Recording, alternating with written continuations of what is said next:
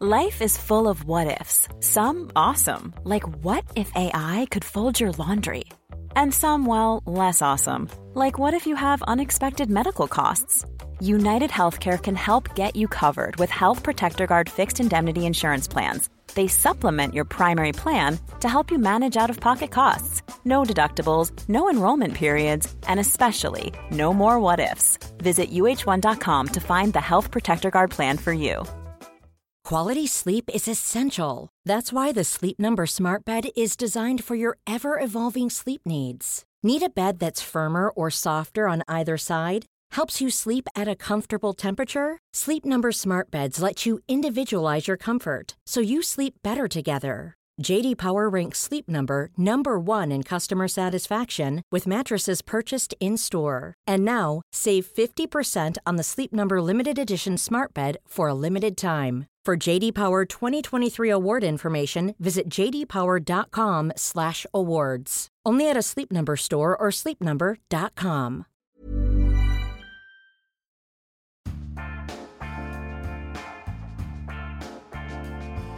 Hello, welcome to The Hotbed. This is episode 7. Let's write about sex, baby. I'm Anarchy Somerville. I'm Lisa Williams. I'm Tatiana Denford.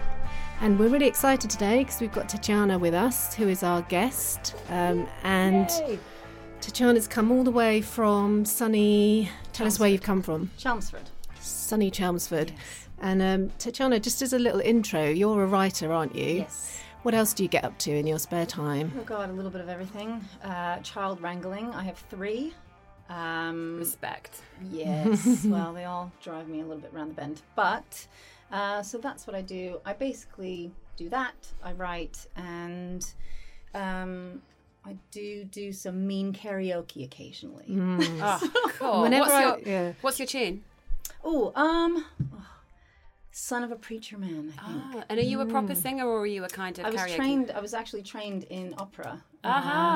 Son of a Preacher Man, opera style. You don't want to... This is why I'm actually not great at karaoke, because when you're trained, it's a little bit cringy because everybody's sitting there going, oh no, not that one again, because you're seen as a bit of a performer rather than somebody who's just up for a laugh. So it gets more competitive, It I does, think. it does. And especially if you go on first, then you set the bar really high, and then Yeah. everyone wants to just not get up and sing then because they're like, she is too good. I like to set the bar really low. Yeah, you would be good. Maybe you could go first, because I'm really like that as well. I sort of go first and everyone's like, okay, that's fine. Yeah, if she's done it. I mean, genuinely, I cleared the dance floor the other day. Amazing. I cleared the dance floor. I went to a wonderful karaoke night for the charity Grief Encounter, which supports bereaved children. And it was at the Cuckoo Club, and it was really glam and it was lovely. And there was some great singers. And then there was me. And I decided, no, it was so embarrassing. I put down Love Shack by the B-52s because I think, well, so good. you're not really expected to have a great voice in that. No, it's just but kind it's of got some high fun. notes there, though. Didn't have a bloke to sing it with. And I thought, oh, maybe the guy that does the band in the backing, there was like a backing band, Rockyoke, that's what they're called. And the guy said he would sing, but instead he said, oh, and Lisa doesn't have a guy to sing the male part, so would anyone like to volunteer? I mean, how it was like the And did anyone tumbleweed started volunteer? then. No. Yeah, some guy got up, bless, like took that's pity all on right. me. And you couldn't hear yourself, which in my case was probably a good thing. But That's always a classic singer's kind of blaming the acoustics of the room. I always remember one of my friends like massacred Whitney Houston, and he came away and I You could should heir him in the never do toilet. Whitney Houston. And he was literally like, No. it was the acoustics, they were really bad. And I was Right. like, no. Had nothing that to do was- with your singing at all. Well, we're not talking about karaoke today. We're actually talking about words and sexy words, and I guess kind of writing about sex, which is traditionally quite difficult to get right. And they have these awards every year that come out, which basically award the worst sex awards, sort of literary awards, and it's actually quite hard because I think people find it's very cringy reading sex scenes generally. Yeah. To kick off, I want to pay tribute to somebody who played a really big part in my kind of learning about sex, which was Jackie Collins. I wanted to say Sir Jackie Collins. Is she not Lady Jackie Collins? She must be by now, surely. But anyway, I wanted to read, Dame Jackie Collins. I wanted to read something about... I think she's neither. From her book, The Power Trip. And I guess the reason I'm reading this out is that for me, and we'll go on to talk about this a bit more, it was the first sort of descriptions of sex I ever read was Jackie Collins. And it did two things. I mean, I found it really kind of evocative. and the sex that she writes about is usually quite masculine and hard. And the other thing is, it set up really strange expectations for men in my life, because I always thought that all of the men would be sort of have big hairy chests, be very tall and dominating, wear leather trousers and have enormous penises, because she never really wrote about any disappointing sex. But I'll read this out and see what you ladies think. So this is from The Power Trip. She gazed up at him as his hands settled on her thighs, gently pushing her legs apart. And after that, he did something that he'd only ever done to her once before, and that was the first time they'd made love. He actually began performing oral sex on her. Cliff Baxter, the star of 1 million women's fantasies, was going down on her. His tongue was darting in and out of her most private places. A mind-blowing orgasm was swift. If you're looking for plump lips that last, you need to know about Juvederm lip fillers. With Juvederm Volbella XC and Juvederm Ultra XC, your lip look, whether it's subtle or bold, can last up to 1 full year with optimal treatment and no additional maintenance. Find a licensed specialist and see if it's right for you at Juvederm.com today. That's JUVEDERM.com. Add fullness to lips in adults over 21 with Juvederm Volbella XC or Juvederm Ultra XC. Do not use if you have severe allergies or a history of severe allergic reactions, or if you're allergic to lidocaine or the proteins used in Juvederm. Tell your doctor if you have a history of scarring or taking medicines that decrease the body's immune response or that can prolong bleeding. Common side effects include injection site redness, swelling, pain, tenderness, firmness, lumps, bumps, bruising, discoloration, or itching. As with all fillers, there's a rare risk of unintentional injection into a blood vessel, which can cause vision abnormalities, blindness, stroke, temporary scabs, or scarring. For full, important safety information, visit Juvederm.com. Ever catch yourself eating the same flavorless dinner 3 days in a row? Dreaming of something better? Well, HelloFresh is your guilt-free dream come true, baby. It's me, Keke Palmer. Let's wake up those taste buds with hot, juicy pecan-crusted chicken or garlic butter shrimp scampi. Hello Fresh. Stop dreaming of all the delicious possibilities and dig in at HelloFresh.com. Let's get this dinner party started. Quality sleep is essential. That's why the Sleep Number Smart Bed is designed for your ever-evolving sleep needs. Need a bed that's firmer or softer on either side? Helps you sleep at a comfortable temperature? Sleep Number Smart Beds let you individualize your comfort, so you sleep better together. J.D. Power ranks Sleep Number number 1 in customer satisfaction with mattresses purchased in-store. And now, save 50% on the Sleep Number Limited Edition Smart Bed for a limited time. For J.D. Power 2023 award information, visit jdpower.com/awards. Only at a Sleep Number store or sleepnumber.com. Okay, so I just want to check reactions to that reading for both of you.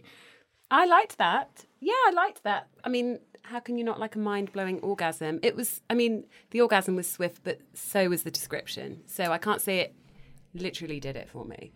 But I like how there was oral sex.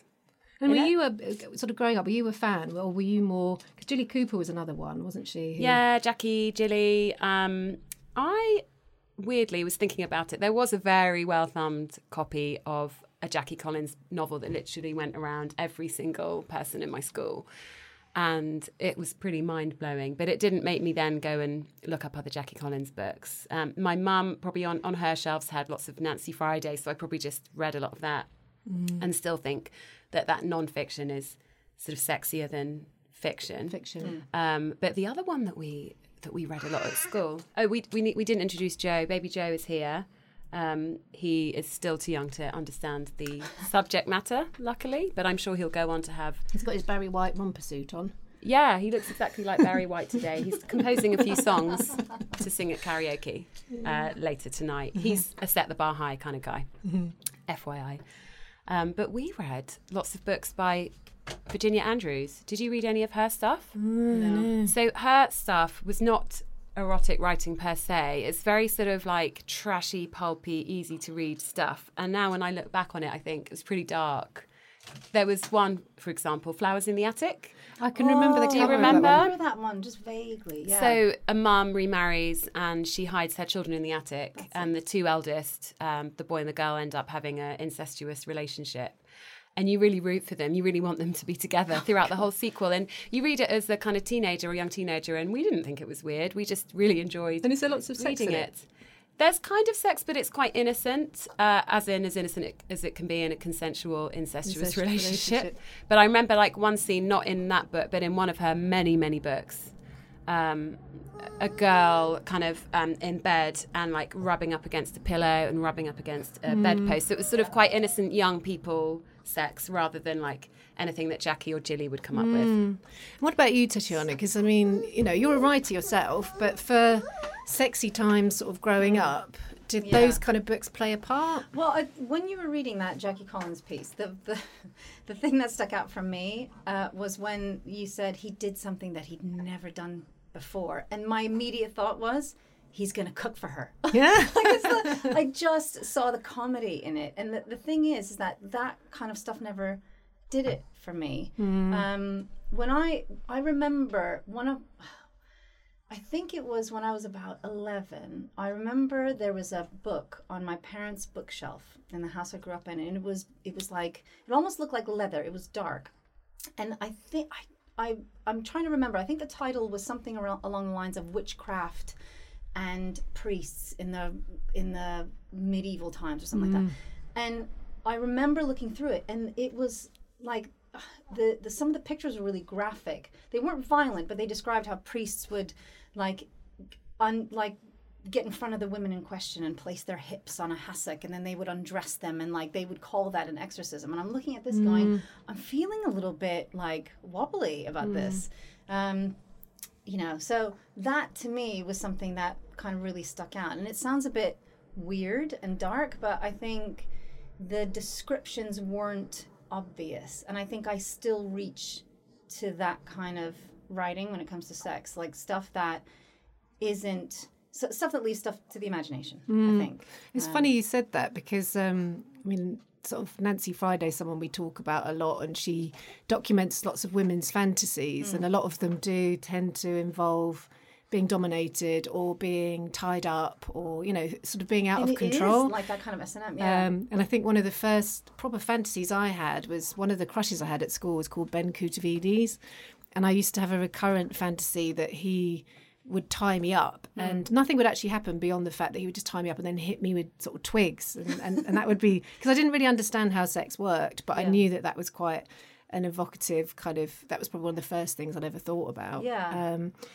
What about things like, because it's interesting, I mean, obviously they were almost like the Jilly Cooper, Jackie Collins, they were kind of like the first women who started writing about that really in a commercial sense. Yeah. And then I guess the most recent example we've had, which I feel quite ashamed actually because I've not read it, is 50 Shades. Oh yeah, don't be ashamed of not reading that. And I don't know what, do you know what? I think what I did is I put it on my Kindle and I started, and then unfortunately I abandoned it because I think I tried to go forward into the more sexy bits and was a bit disappointed. But Lisa, did you read it? And I dipped in and wasn't for me. The whole inner goddess thing really grated about. She sort of has this way of describing how she feels by projecting it onto her inner goddess, and her inner goddess doing a flip and a turn. And I didn't really enjoy it, but I thought it was really interesting. First of all, 7-figure deal for the writer E.L. James. And it hit a moment in culture where there were a lot of women who were a little bit bored, and who wanted something interesting, and that's great. It's like the book and its phenomenon is very separate from the writing in it. Because you can't focus on the writing of that book. That book is just a phenomenon. Absolutely. You know? And also, it's very modern in the sense of probably publishing deal not going to someone who is, you know, an experienced writer and a brilliant writer, yet has captured someone's imagination. So that was interesting. Also, Kindles, you said your Kindle. And wasn't that interesting? They were calling it mummy porn, first of all. So that's a whole other thing to talk about, because it was almost like saying women can't watch normal porn They have to read this. And it was very derogatory to kind of like dismiss it as mummy porn when actually just like you say, women were needing it, enjoying it. Who, if they were enjoying it, then brilliant. Well, I found surprising people did, because I read it on a Kindle or tried to read some of it, but actually a lot of people used to read it on the tube with the cover actually open. And I thought this is like the first time that I've kind of seen women It's quite open. Yeah. Reading a book where everyone knows what it's about, the title is clear, and you're actually doing it quite openly. But I think that's when it tipped into the mainstream, and when they were talking about it on This Morning and Loose Women, and it suddenly became sort of almost more unacceptable not to have read it. But at the beginning, it was all about the Kindle, and we can read this because it's a bit like having something in a brown paper bag. People don't know that we're reading this on the tube, and we're getting a little kind of thrill from reading it, and nobody knows, which made me think about the Hotbed podcast, and that's quite discreet, and I think people are enjoying being able to have their headphones in and listening to it without people knowing, apart from one listener who wrote in to say that she was about to do a presentation at work, and her iTunes was up, and basically one of our really rude titles from series 1, possibly I'd like something up my bottom please, just flashed up on screen. We had a few people say that about our titles, but yeah, with the Kindle I think it allowed a lot of people to read it. Then it got really, really famous, and then it became poolside reading, read it with your family, pass it on to your stepmom, etc. I think what's interesting is that it definitely normalizes a certain kind of book. I mean, I flipped through the first 3 pages, and I literally just went, I cannot get into this, because maybe it's like how musicians listen to music. Maybe me as a writer, I sound like a snob, I don't mean to, but I think I could not get past how clunky the writing was. And yet, when you look back at, when I was in my 20s, I started reading Henry Miller. So like The Rosy Crucifixion and then Tropic of Cancer.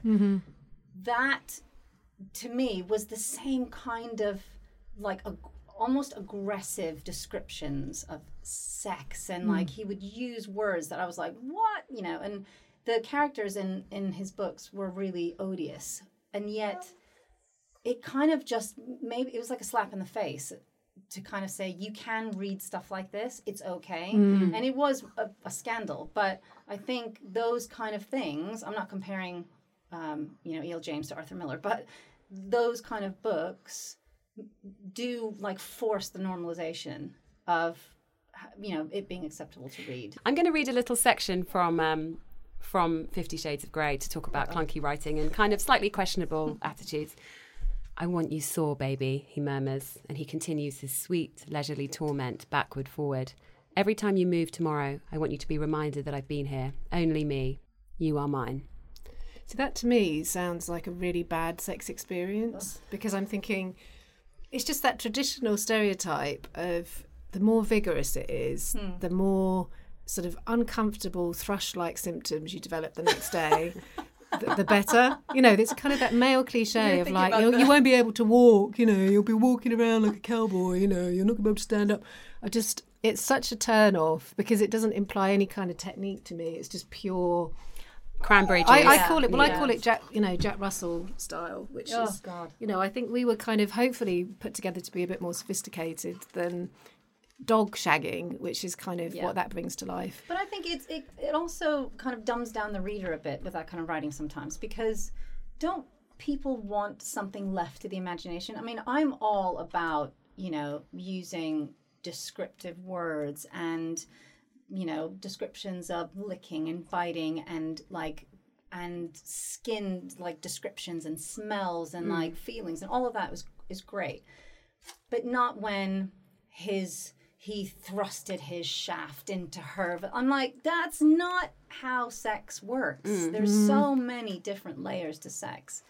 And have you written about, because obviously you're a writer, haven't you? You've just finished a book recently, which is very soon, I imagine, going to be snapped up by a publisher. And then you'll be a very famous author and seven-figure deal. Yeah. Have you got sex scenes in the book? Yeah, in the novel that I wrote, there is there's an instance of like a really brief affair, and there's a scene that deals explicitly with a moment that could be seen as coercion, and it's a little bit aggressive. But then the character that, shall we say, could be seen as the victim is also questionable in her motives.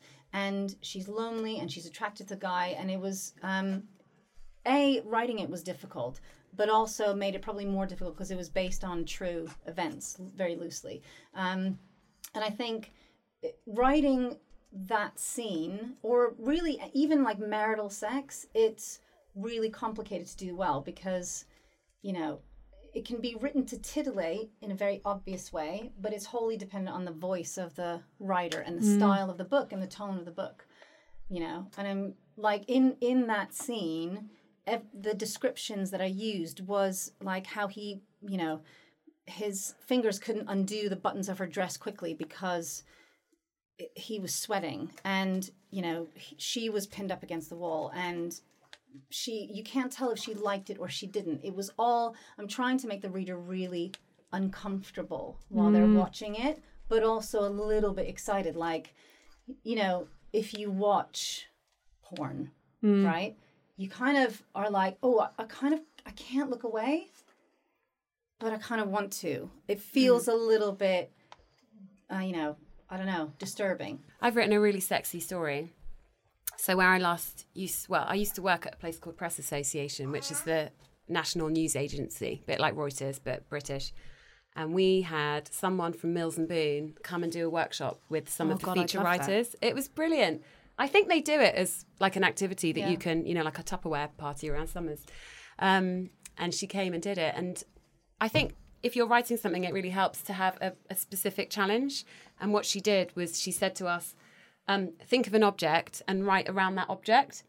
And what, in a sexual way? Yes. Yeah. Not like I fancy my water bottle, but just, you know, incorporate it. I'm looking at Anarchy's water bottle. Actually, it's pretty, you know, it's pretty fine. But see, now I'm seeing that as phallic. Great, thanks, Lisa.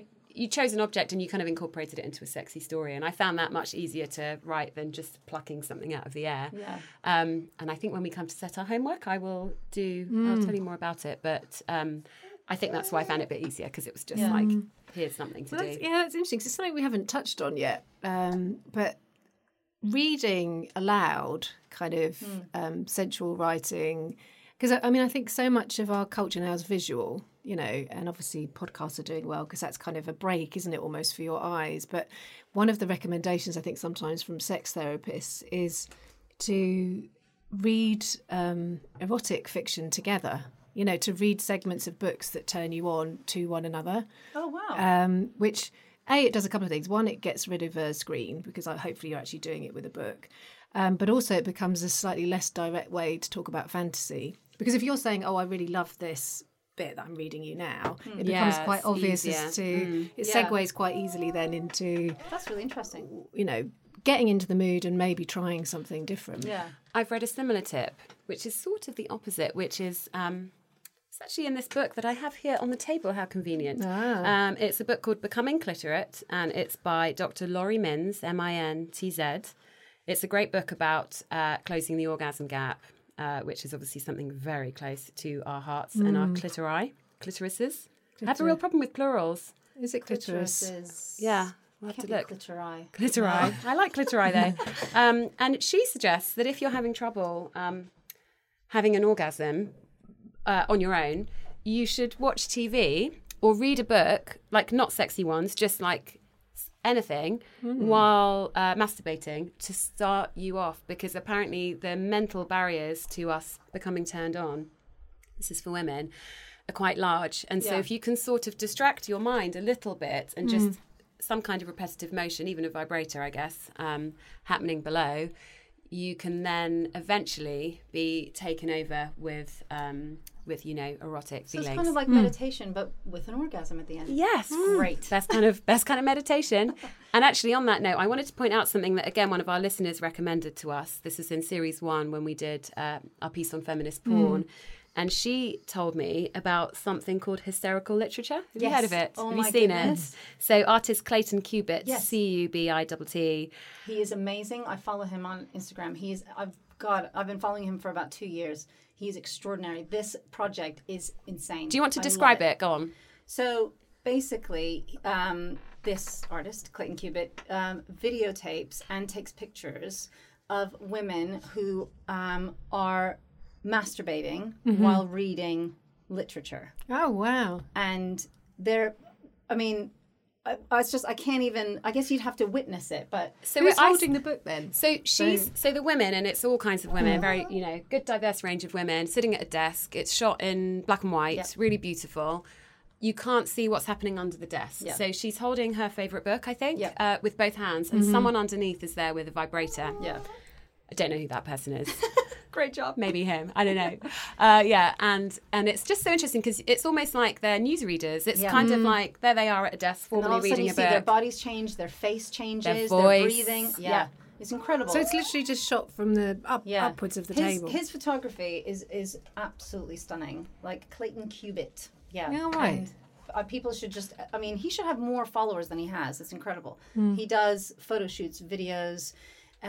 Some of it is a little bit dark and subversive, but it's all just shot with such a beautiful eye. And this idea was just phenomenal. Well, that moves on quite nicely to our interview this week. So we ended up talking to Clover Stroud, who's written a book called The Wild Other, and she's in the process of writing her second book. And I'm not playing competitive. How many children have you got? But she's got 5 children. Oh my God, that's a lifestyle. So if you're a writer with 5 children, we actually spent quite a lot of time talking about just when do you write and how do you do that, because that to me felt like quite a monumental task. But she does talk about sex and writing about sex, because within her last book she has descriptions of sex in it, and one of the things she says that is she tries to sort of make it feel as authentic as possible, which I think is kind of what you were touching on when you were saying actually it's not about thrust and cock. And it's messy and complicated. Yeah. Exactly, and that's what we kind of talk about.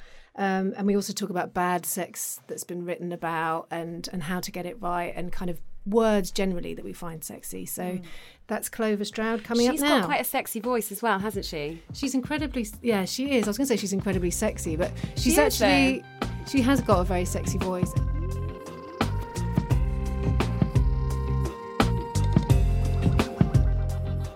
Okay, so I'm very excited today because we've got Clover Stroud here who, we were just saying outside that I feel like I have met you because I've read lots of your things and I've kind of seen you on Instagram, but we haven't ever met before. Obviously, you're an author and you were talking about you're working on a new book as well. Yes. Can you just give us a brief little intro just for people who haven't heard of you and don't know who you are? Yeah, sure. Well, I did about 15 years of freelance journalism from my mid-20s when I had 2 of my kids. And I did that on through my 30s, and then in the last couple of years I've been writing, I wrote a memoir called The Wild Other, and I've combined that with doing kind of lifestyle journalism. And also I had a second marriage and I had another 3 kids in my 30s. I'm now 42, and so I've got 5 children and sort of writing about what I'm interested in, which is kind of what it means to be a woman, essentially, and the things that lots of us are sort of struggling with. Today we're going to be talking about kind of writing and sort of sex. That's one of the things that we're quite interested in. And I suppose at the Hotbed, in our previous podcast actually, we talk about film and TV and kind of how that often shows sex in quite quite an unrealistic, idealised way, so that you can be sort of sat on the sofa with your partner and you're kind of watching someone having very athletic sex. Maybe the woman's on top and she's sort of always wears a bra. She always wears. I find that weird. It's sort of very. It can be quite intimidating. So I think we talked about The Affair and said that even in that show, which was a Sky Atlantic show, I think they had even the couple who were splitting up had the most incredible sex. Really, they were really kind of hot sort of staring sex. into one another's eyes, and I just wondered, what's your perspective, sort of, I guess, thinking about kind of books and having the experience of writing about sex. First off, do you find it hard to write sex scenes? Because obviously your writing is very much about being true and authentic and trying probably not to be too perfect. What's your experience been? Well, I really enjoy writing about sex, actually, and The Wild Other, my first book, has got quite a lot of sex in it, because sex for me is so much bound up with sort of my experience of being alive as well, and it has informed so much of what I've done. And so when I've always been very honest. For example, within family life, I talk to my kids very openly about sex, and so when I was writing as well, when I was writing the book, there are sex scenes in it, which is me having sex, which is obviously, quite a strange thing to do, to write a sex scene about yourself. But when I was writing creatively, I was absolutely imaginatively in that place. And one of the things that I wanted to avoid was being sort of anatomical in the way that I wrote about sex. So there's no, I don't use the word, I think I used the word clitoris once in the entire book, and it's actually not really to do with sex at that reference. But for me, it was more about the way that I feel about sex in normal life, which is that I can be making pasta for my kids, or on the tube going to a meeting, and a sort of sexual feeling or memory or urge will be there. And I think that we all have those feelings, and we all have, and it's the way they kind of come into absolutely normal life. They don't happen at a romantic moment in the bedroom, or at a romantic moment,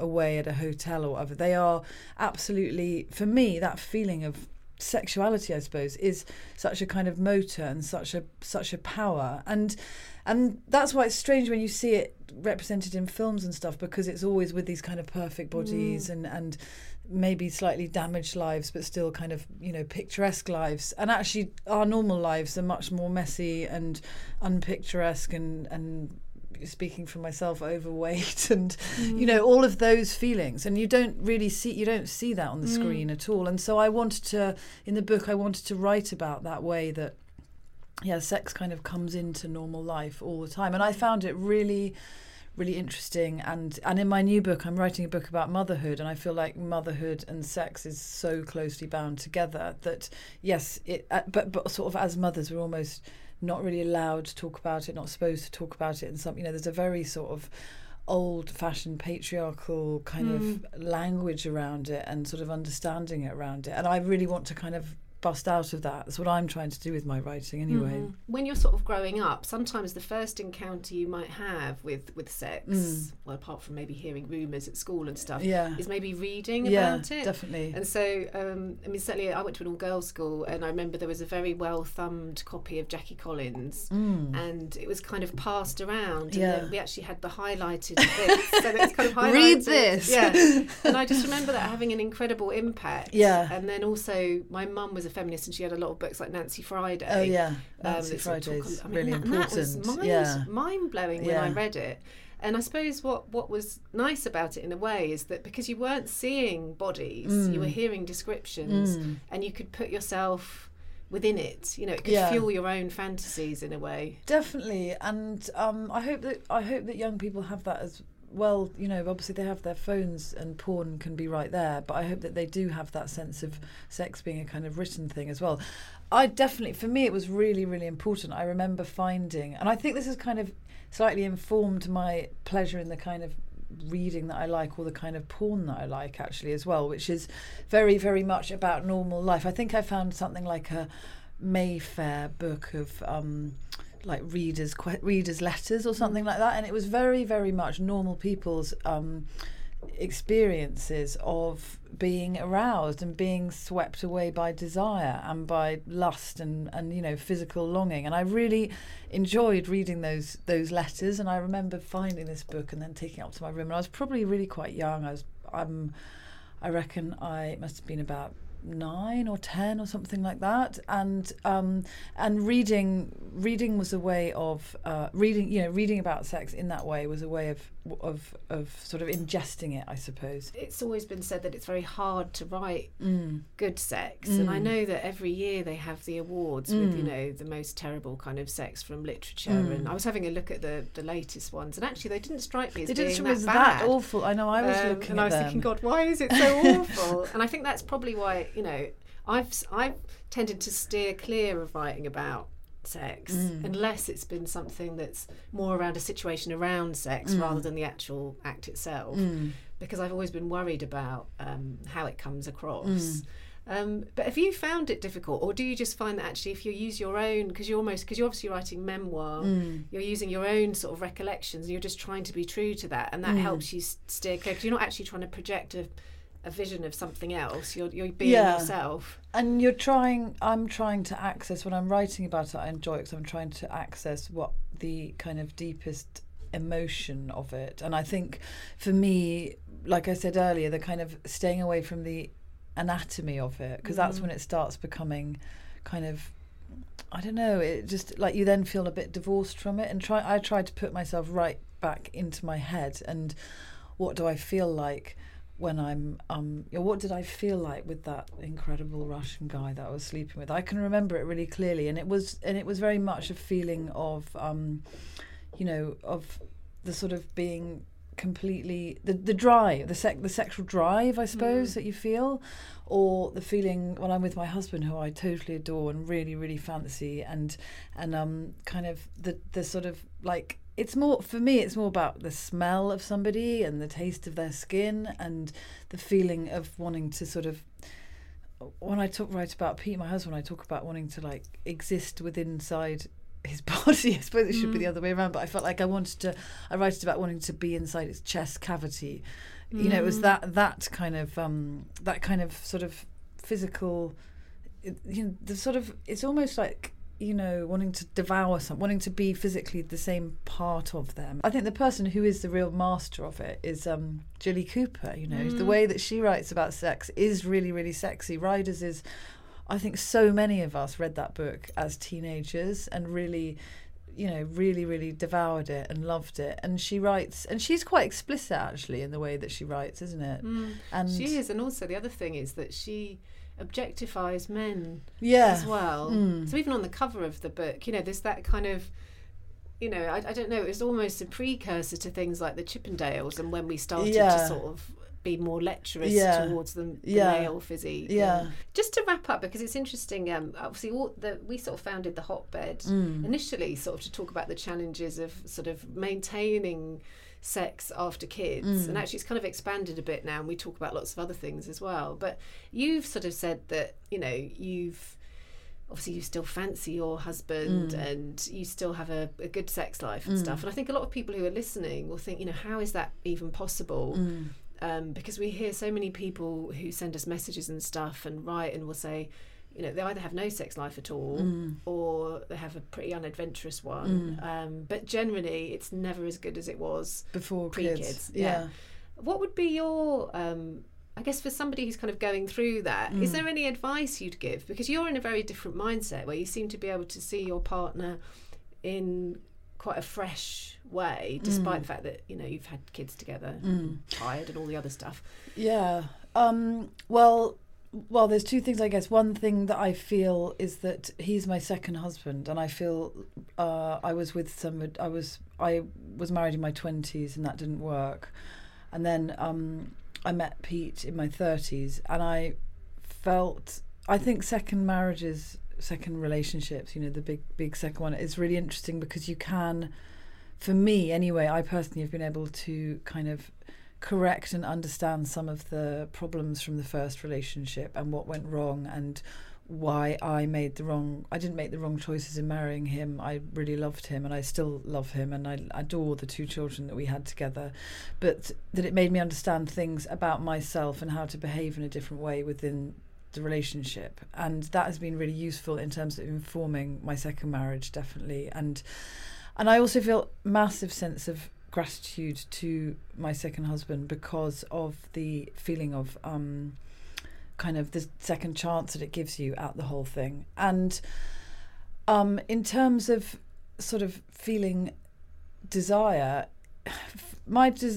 with children, it's hard. I'm not saying that it's not hard, and I'm not saying at all that we're like having masses of sex all the time, but I do definitely really desire him and I really fancy him. And I think one of the things that I think is that when I'm feeling as though I don't massively feel like sex, or it could be not the kind of sex that I really want, I feel this sense that if you're aware you've had good sex in the past and then you've had kids and then it's a bit tiring, it's not really what you want to be doing. I have a very strong sense when I'm having sex that all of the sex that we've ever had all of the, brilliant sex before children, when it was just pure kind of lust and desire and that absolute urgency all the time of a new relationship. I always kind of have a sense of it, and I try and kind of foster a sense as well of all of that sex informing where we are at that moment. And it's not as though, it's not as though, I don't think sex is about novelty. The feeling of knowing him better and better, and we've been through some really, really tough times in the last few years, being able to get through that and still kind of want each other feels like a huge act of love, actually. And I think I feel more than ever the sense of love being part of sex. Well, thanks a lot for coming in today. It's been lovely talking really, to you. really good. Really I've cool. really enjoyed it. And we'll be looking out for your new book as well. Yes, cool. And yeah, wishing you lots of luck to get that finished as well. Thank you very, very much. All right, thank you.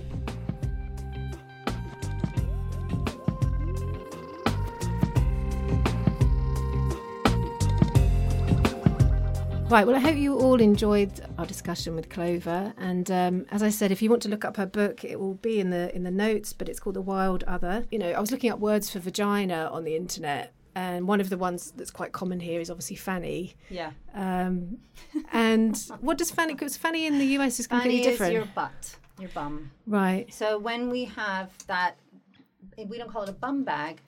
In the US, we call it a fanny pack. A fanny pack. But if we called a fanny pack over here, it would probably mean an entirely That's different what I thing was that thinking. could be in 50 Shades. Exactly. But also, what would commonly? I'm being an anthropologist here, but what would you call like would you say vagina or pussy? What is the most kind of common? Pussy is probably in kind of writing and kind of, if you want to talk dirty, that's probably pussy is more what Americans would use. Or I don't know. I mean, it's funny. Everybody has names for it, though, don't they? Like in different countries. So, do you have like a kind of preferred name, or like a name that you think? Because from a personal perspective, I know vulva is the right technical term, but I really don't like it as a word. I just think I don't know what it is. It just conjures up. It sounds quite hard, doesn't it? Yeah, and it just makes me think about lentils and Hessian skirts. And I really like the word clitoris. I think clitoris is great as a word. Or just clit for short. Yeah. I think that's quite sexy. But what would you call the whole package, though? The whole thing. I'm really working hard on vulva. No pun intended or pun intended. I'm working really hard on it because I think it is the right word to use. It's the accurate word. Yeah, but it's a habit. My habit is vagina. Yeah. What about a sexy word, though? Because I just think if you say to someone, could you touch my vulva now? Because I'm kind of, I'm ready for my vulva. To be just ready. My vulva. Because pussy always seems to be, it is the sexier word. Is the thing that, I don't know, that's kind of the centre of attention, isn't it? I think clitoris is really fun to use because it does sound sexy, actually, even though it's the technical word. Yeah.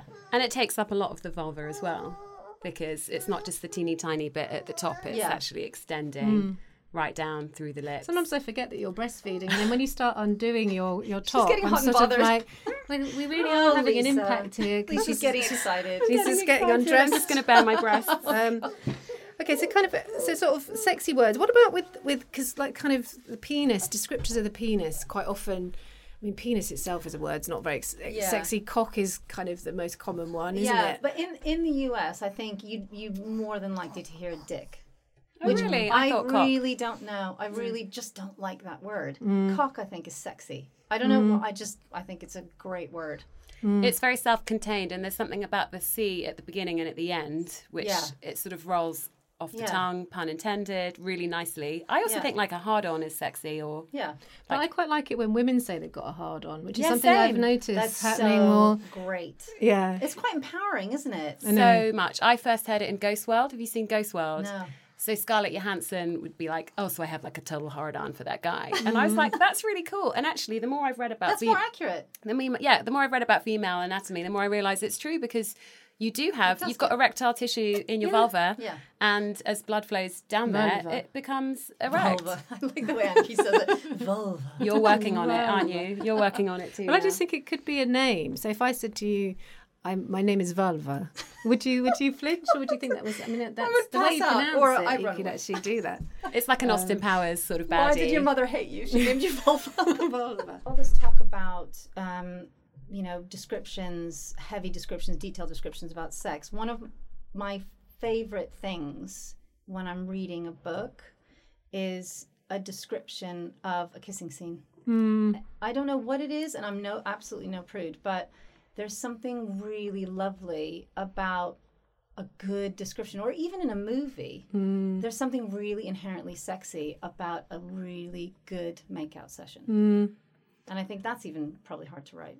Really. Well, because it's so intimate as well, isn't it? And unfortunately, it's often one of the things that is neglected. In long-term relationships, sometimes you can stop doing that regularly. So it's often the first contact you have with someone as well, is that kiss. It's because it's like there's something slightly potentially mysterious about it, or saucy, or delicate, or there's so many different layers to kissing. So which eventually leads to something else. Well, I wanted to say thank you to Tanya.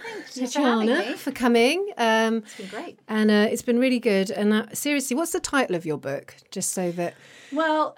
Or are you still... No, the title right now is The Cranes. The Cranes, okay. Because there's Ukrainian imagery in it, because I'm Ukrainian, and that's it's loosely based on my grandmother's life. So there's an affair, there's a forced adoption, and throughout it there's cranes imagery, because cranes are inherent in Ukrainian literature. So there's intrigue, and I'm proud of it. So thanks a lot for coming today. I've got some homework to set as well for our listeners, which is we were talking earlier about this little exercise of describing an object in a kind of sensual, evocative, sexy way. So we're sort of setting you the task. It's actually quite nice as if you haven't written a lot, to have someone give you a specific task. So try and write 500 words about an object, but really bring to life the kind of, in a really evocative way, the way it looks, the way it feels. It doesn't have to be like a dildo. It could just be something like a glass or a beautiful painting. I'm trying to think of something not very sexy. Maybe not a beaker or a packet of wet wipes, but anything at all. And then send them in to us, and we'll give you the notes in the show notes. And then the best ones we'll put on our website. So that might be your foray into a career as an erotic fiction writer. Who knows? You might suddenly discover a talent that you never knew you had. So that's it for this week. So thanks a lot, and we'll see you for our next episode. Bye!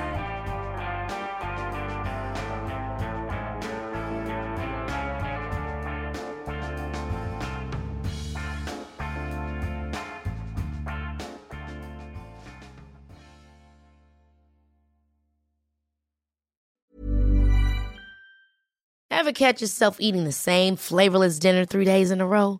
Dreaming of something better? Well, HelloFresh is your guilt-free dream come true, baby. It's me, Keke Palmer. Let's wake up those taste buds with hot, juicy pecan-crusted chicken or garlic butter shrimp scampi. Hello Fresh. Stop dreaming of all the delicious possibilities and dig in at HelloFresh.com. Let's get this dinner party started. Hi, I'm Daniel, founder of Pretty Litter. Did you know cats tend to hide symptoms of sickness and pain? I learned this the hard way after losing my cat, Gingy. So I created Pretty Litter, a health monitoring litter that helps detect early signs of illness by changing colors, saving you money and potentially your cat's life. Pretty Litter is veterinarian developed, and it's the easiest way to keep tabs on your fur baby's health right at home. Go to prettylitter.com and use code ACAST for 20% off your first order and a free cat toy. Terms and conditions apply. See site for details. Imagine the softest sheets you've ever felt. Now imagine them getting even softer over time. That's what you'll feel with Boll & Branch's organic cotton sheets. In a recent customer survey, 96% replied that Boll & Branch sheets get softer with every wash. Start getting your best night's sleep in these sheets that get softer and softer for years to come. Try their sheets with a 30-night guarantee. Plus, get 15% off your first order at bollandbranch.com. Code BUTTERY. Exclusions apply. See site for details.